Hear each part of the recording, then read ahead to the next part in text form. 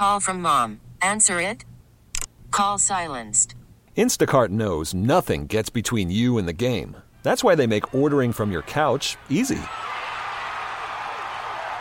Stock up today and get all your groceries for the week delivered in as fast as 30 minutes without missing a minute of the game. You have 47 new voicemails. Download the app to get free delivery on your first 3 orders while supplies last. Minimum $10 per order. Additional terms apply.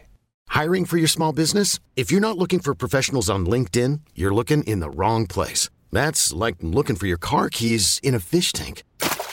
LinkedIn helps you hire professionals you can't find anywhere else, even those who aren't actively searching for a new job but might be open to the perfect role. In a given month, over 70% of LinkedIn users don't even visit other leading job sites. So start looking in the right place. With LinkedIn, you can hire professionals like a professional. Post your free job on linkedin.com/recommend today. Jody Mack here with you. We got 60 left to play.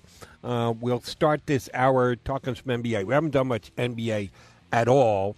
I actually reached out for my next guest to join me in Philadelphia this past week, and he just couldn't do it on the day that I needed him. But whenever he says yes, I'm glad to have him aboard. He covers the league for CBSSports.com. NBA writer James Herbert joins me. How are you, James? I'm doing very well. Thanks for having me. My pleasure. Now, I know you're a left coast guy. Are you NorCal or SoCal? I'm in Brooklyn. Brooklyn. Why did I think you were a California guy? I'm not sure. I'm from Toronto and I'm in Brooklyn. Really? What brought you down from Toronto to Brooklyn? Well, I met my wife and she was living here before she was my wife, so I moved right in. Very nice. 5, 6 years ago, yeah. Good for you, and hopefully still in wedded bliss. Where'd you meet your wife? Mm-hmm. Actually, online talking about basketball. Really? Literally on Twitter, yes. How cool is that? Yeah. Good for you. All right, here's another question that I'm sure you weren't expecting to get. I've already hit you with 3 of them.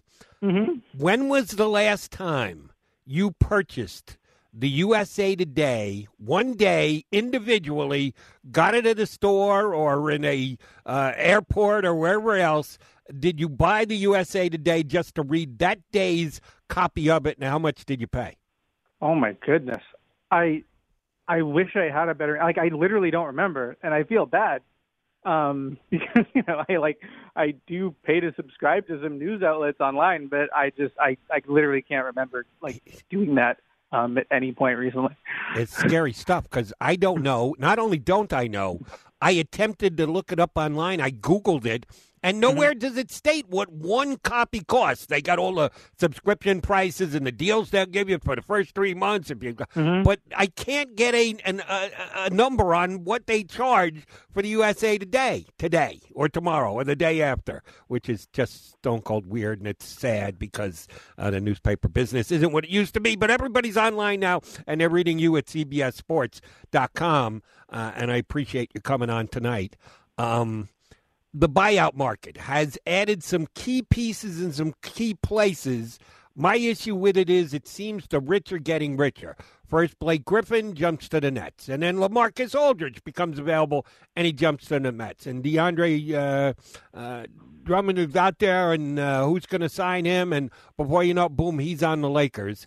The 2 teams that are probably the favorites in each of the conferences, not locks, but the favorites in each of the conferences on the betting lines, get additional players for pennies on the dollar because they got bought out by their previous teams. Is this a good thing for the NBA or a bad thing? I think it's a sort of natural thing here, and I would caution against overreacting to these particular ones because I don't think any of these guys are really going to swing the championship here. I wrote a few years ago, going back, I wrote a history of sort of the buyout market dating back to, P.J. Brown in Boston is the one that I think a lot of people remember. He kind of came out of semi-retirement and helped them win a ring. And I think after that, the Celtics themselves went and signed guys year after year, the next few years. And the vast majority of them people have forgotten, Stephon Marbury was on the Celtics. And it was horrible. And generally that is how it goes. You have these guys who are at the tail ends of their careers, who end up getting bought out when they're in a bad situation, things go sideways, they go on to a new team. Occasionally, that is a hit, and it helps out. Even just go back to last year, Markieff Morris plays a key role for the Lakers en route to a championship, but it is a very small percentage. In terms of if you go back and look at what happens every year, there are a few guys every year. We always get excited and make a big deal out of them. And by and large, it does not end up being a difference-making thing. Sometimes it ends up actually being harmful because you're introducing a player who often is a relatively big name, who is expecting a certain amount of minutes, and maybe that team that was already pretty good had a fairly deep roster anyway, and then you're giving him minutes that maybe should go to somebody else. And I think if we're talking about Drummond, if we're talking about Griffin and Aldridge, I think there are ways for those guys to help those teams, but I'm not particularly optimistic about any of them really playing big minutes in playoff series, and I'm not sure that any of them are ideal fits with those teams. Gorgie Jang quietly gets bought out and signed with the Spurs yesterday, and I actually thought he would have been probably a better fit on some of these teams than those bigger names that we mentioned, because that is a player who can step out on the three-point line and knock down a shot and give the teams a little bit of a different dimension they currently have at the 5 spot. It's less of an overlap, and also he's probably not coming in expecting huge minutes, expecting a huge role, and he's not having a million stories being written about them and people talking about it as if this is a thing that is going to meaningfully, shift the championship odds or maybe be bad for the NBA or anything like that. I'll tell you why I think there's some hanky-panky going on here, and it worries me, bothers me, if not annoys me. A couple of these have come rather quickly. Blake Griffin signed pretty damn quick, and LaMarcus Aldridge seemed like he was released 10 minutes earlier, and then he was a member of the Nets. As you stated, there isn't a given that a guy's just going to be able to come in and fit. They're all-star level players, so we know the talent is there, but it's diminishing, and that's why they're on the buyout market to begin with. Their team has said, no, we could use with saving a couple $1 million rather than actually have you sit on our bench. But it comes together pretty fast. And if I were a head coach of a team and I were adding this type of a player, that it's going to be delicate as to how you're going to use him and what his role is going to be on the team, I'd want to have a face-to-face with the guy. I might want him to sit in with a couple of my key players. And apparently that has not been the case with the buyout guys this year. If I'm wrong, I apologize, but I don't think I am, because they came together pretty quickly. Is there seriously tampering going on here? Well, I think you are wrong a little bit, because all those guys were shelved for a long time. They were not actually active for their teams for weeks but before they were bought out. So at that point, I mean, these guys were trying to figure out their next move. The front office was trying to figure out trades. With Blake Griffin, the Pistons gave up on finding a trade well before the trade deadline, but still after he had been sitting there for a while, because he still had multiple years left on his contract. There was nobody who was going to trade for a guy that looked as bad as he did early this season, as Blake did. I mean, he was there was really no hope of finding a trade. For the other guys, for Aldridge and for Drummond, they were sitting, for Drummond, it was for a long, long time leading up to the trade deadline. And for Aldridge, it was just coming back from the mid-season break, they sat him. So, I mean, I think those front offices, those organizations, and those players had kind of had their divorce, and it was up to, the agents to figure out what are the options here, to talk to those teams. Now, I would say, the sit-down that, I know it happened just down the street from my apartment. Blake Griffin and Steve Nash had a sit-down in Brooklyn to discuss what this was all going to be like. That only happened right after the signing was made official. But even then, it's they had a whole bunch of practice time. He didn't play in their first few games when he was on the roster. They wanted to make sure that he got back in shape because he hadn't played basketball for a while. And I would anticipate that's the same thing, how this is going to go with Aldridge and with Drummond, because they just haven't been playing, right? So, I think it seems like if you just look at they were released this day, then they signed this day, it looks like it's really fast. But actually, these guys haven't been playing basketball for quite a while. leading up to it. There was a lot of time for everybody involved to figure out how this was going to work, to talk to the parties involved. And my understanding is that in pretty much all of these cases, the stars on those teams were lobbying for their front offices to go out and get those players. So everybody involved should be motivated to make this work. We'll see if it does work, because there are some key guys who have been added here in the buyout market. We're talking to James Herbert from CBSSports.com on the NBA. I had a Knick caller last night who was kind of pumped up because the Knicks went into Milwaukee and got a win. And they're above 500, and they're looking like a playoff team now. And I said, yeah, that's a better win than the Knicks have gotten during this run to get above 500 to go into Milwaukee and win. Then I checked the box score. Dante DiVincenzo didn't play. Chris Middleton didn't play. Drew Holiday didn't play. And Giannis Antetokounmpo didn't play. All DNP coach's decision. I understand that players take downtime in the NBA these days. Shouldn't the commissioner have something to say when a team makes a decision to not play, arguably, well, certainly it's 3 best players, and maybe it's 4 best players if you want to put DiVincenzo fourth on that Bucks roster. The guys who were playing for the Bucks, I couldn't name 2 or 3 of them. And they're in there in a game when the Bucks are trying to make a push for a divisional championship, and they're just basically handing the Knicks a game on the platter. There's got to be something wrong with that. Is the commissioner going to investigate this or make a statement about this, that we understand load management, but all 4 of your best players at the same time? That's just not right.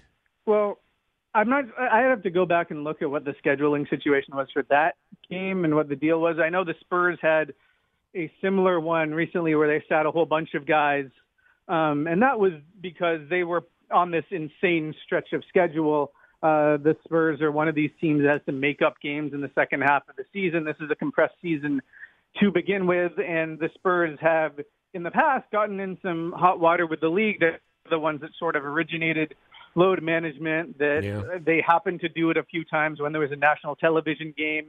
They ended up getting fined, and there was a whole thing. And the Spurs, like, when Pop talked about it, he said, like, we communicated with the league in advance, which now you have to. That was a change that the league put in, I believe, 2 seasons ago. I could be wrong, but somewhere around there, where there are actually rules that teams have to go by in terms of notifying the sort of proper channels with enough notice before the game that this is going to happen. And also, if you can avoid doing it on a national televised game like that, that's kind of part of the deal too. I don't believe that this particular Bucks-Knicks game was nationally televised. I don't believe the Bucks broke any rules here. And I think, frankly, like, when we're talking about a schedule, that I think there have been lots of articles written about sort of how onerous the 82-game schedule is and how, just a lot of people on, sports science staffs, training staffs, medical staffs, players have talked about how demanding it is with the travel and all of that. And now we are speeding that up. We are cramming in as many games as possible. Some teams are having to make up games at even faster rate in the second half. Like, I think this kind of thing is inevitable. And I haven't seen a whole lot of instances like this season. In fact, I would have probably expected more. So I am not really up in arms about this kind of thing. And it's funny, like, literally, like, you bringing this up to me is the first time I've had any conversations about load management all season, when in the past it was like a big talking point, but it just hasn't felt like a big thing. You're right. I think it's actually been less because of all the qualifiers that you put on it. People have been more understanding. But since you did note it, and I thought it was well noted, the Bucs schedule since the All-Star break: Thursday, Saturday, Monday, Wednesday, Saturday, Monday, Wednesday, Friday, Saturday. So it was a back-to-back game. They'd played the night before, but 3 straight home games. They played the Celtics Wednesday and Friday, and then they played the Knicks last night. So it was their first back-to-back since the All-Star game, and they decided to give their best 4 players tonight off. I'm sorry, I just still have a problem with it. All right, staying in the Eastern Conference, is Joel Embiid's MVP chances being compromised that the Sixers continue to win without him? I think, if anything, his MVP chances are being compromised just because he's sitting out, right? So you have, like, he's sitting out, LeBron is sitting out. I think all of this stuff is kind of adding up to Jokic being the clear front runner here, just based on the fact that there's a lot of players that are playing at a similar level, and then he's just been in every game. And the Nuggets are playing better than they were at the start of the year. I think his case is kind of gaining steam. But, I mean, you could make the argument like Giannis's case has gained a lot of steam. James Harden's case has gained a lot of steam as well. Like, there are a lot of guys in this mix. But to me, like, that's the thing. Like, I think very clearly if you watch the Sixers, like, they are nowhere near as good without Joel Embiid. They are having to scratch and claw to get a lot of the victories that they're getting. And it is just, they are just an entirely different team on both ends. It's a lot harder for them. So that wouldn't really be how I looked at it as far as like they're getting some wins without him. Like, I think still just watching them, like, they desperately miss him and they need him back. But I think when you're just talking about the case, like when it is close, I think some voters will look at just total minutes played, total games played as sort of a tiebreaker here. And in that respect, that could end up hurting Embiid, particularly because, like, whenever he does come back, I think he'll probably be back pretty soon. Like, I don't anticipate he'll just come back and then play literally every game for the rest of the year. I think the Sixers will take a kind of cautious approach with him like they have in years past, because they know, like, once it's playoff time, like, they absolutely need him. And last year is the only playoff run they've had where they've just had a, like, healthy, full-strength Joel Embiid, and that was over in 4 games because they didn't have a healthy Ben Simmons. So to me, like, when you look at the end of the year, like, we can talk about how many games all these guys have played and how the narratives have shifted and how the stats have shifted. But, like, I think Embiid is still right there. But at this point, based on a bunch of stuff that is happening around the league, I think Jokic is sort of in the pole position for me. James Herbert from CBSSports.com, NBA writer, our guest here on CBS Sports Radio. All right, no, we got 20-some-odd games to play, and I can't just narrow focus in on the standings, but I don't know how drastically they're going to change. How huge is it to win the the Eastern Conference? Because if you believe you get through the first round, in that second round, you'd be playing the 4th seed, which right now is the Knicks, could easily be Charlotte or Atlanta. Half a game separate all 3 of those teams. But the second round for whoever finishes second is probably going to mean the Bucks. That's a big difference between playing the Knicks, the Hornets, or the Hawks, or having to play the Bucks if you're the Nets or the Sixers. How dogged is the race going to be to finish atop the Eastern Conference? Yeah, I think it could be pretty dogged by the end. And those 3 teams you mentioned they're in a tier by themselves. Like, I think there are a lot of teams in the East that would like to think they wouldn't be scared of those teams if they went up against them in a first round series and second round series, whatever it is. But just based on what we've seen this year, like, those are the contenders out East, and everybody else until further notice. Like, yeah, do I want to see what the Celtics look like with Evan Fournier now? Of course I do, but like they have not been a good defensive team all season long, and I don't think Fournier is going to fix that part of the equation. And then you can just go up and down the list. Like, Atlanta has been really strong lately, but I want to see them against tougher competition. I want to see them do it for longer periods of time, and that's kind of the way it is. So, yeah, of course, if you're the Nets, if you're Philadelphia, you want to get that top spot. And by the way, like, let's see what the Bucks are able to do in the second half of this season as well, because if we know anything about the Bucks in the past few years, like, they can just rip off long stretches of weeks where they do not lose. Like, they are a dominant regular season team when they are at their best. So they could still have a run in them before this thing is over too. So they could end up, I don't know if they'll get to the top spot, but like, I could see this being a close race between those 3 teams once we're at the end of it. Before the buyout market, there was a very active NBA trade deadline day of, more trades than ever before on the NBA trade deadline day. 2 really significant guys moved, at least for me. I should say 3, because Vucevic, it could be the difference between Chicago getting into a play-in game or not. But Powell to Portland and Aaron Gordon to Denver. Sure enough, look at the standings right now. They're both 27 and 18, tied for 5th or 6th in the Western Conference. Which was a bigger addition?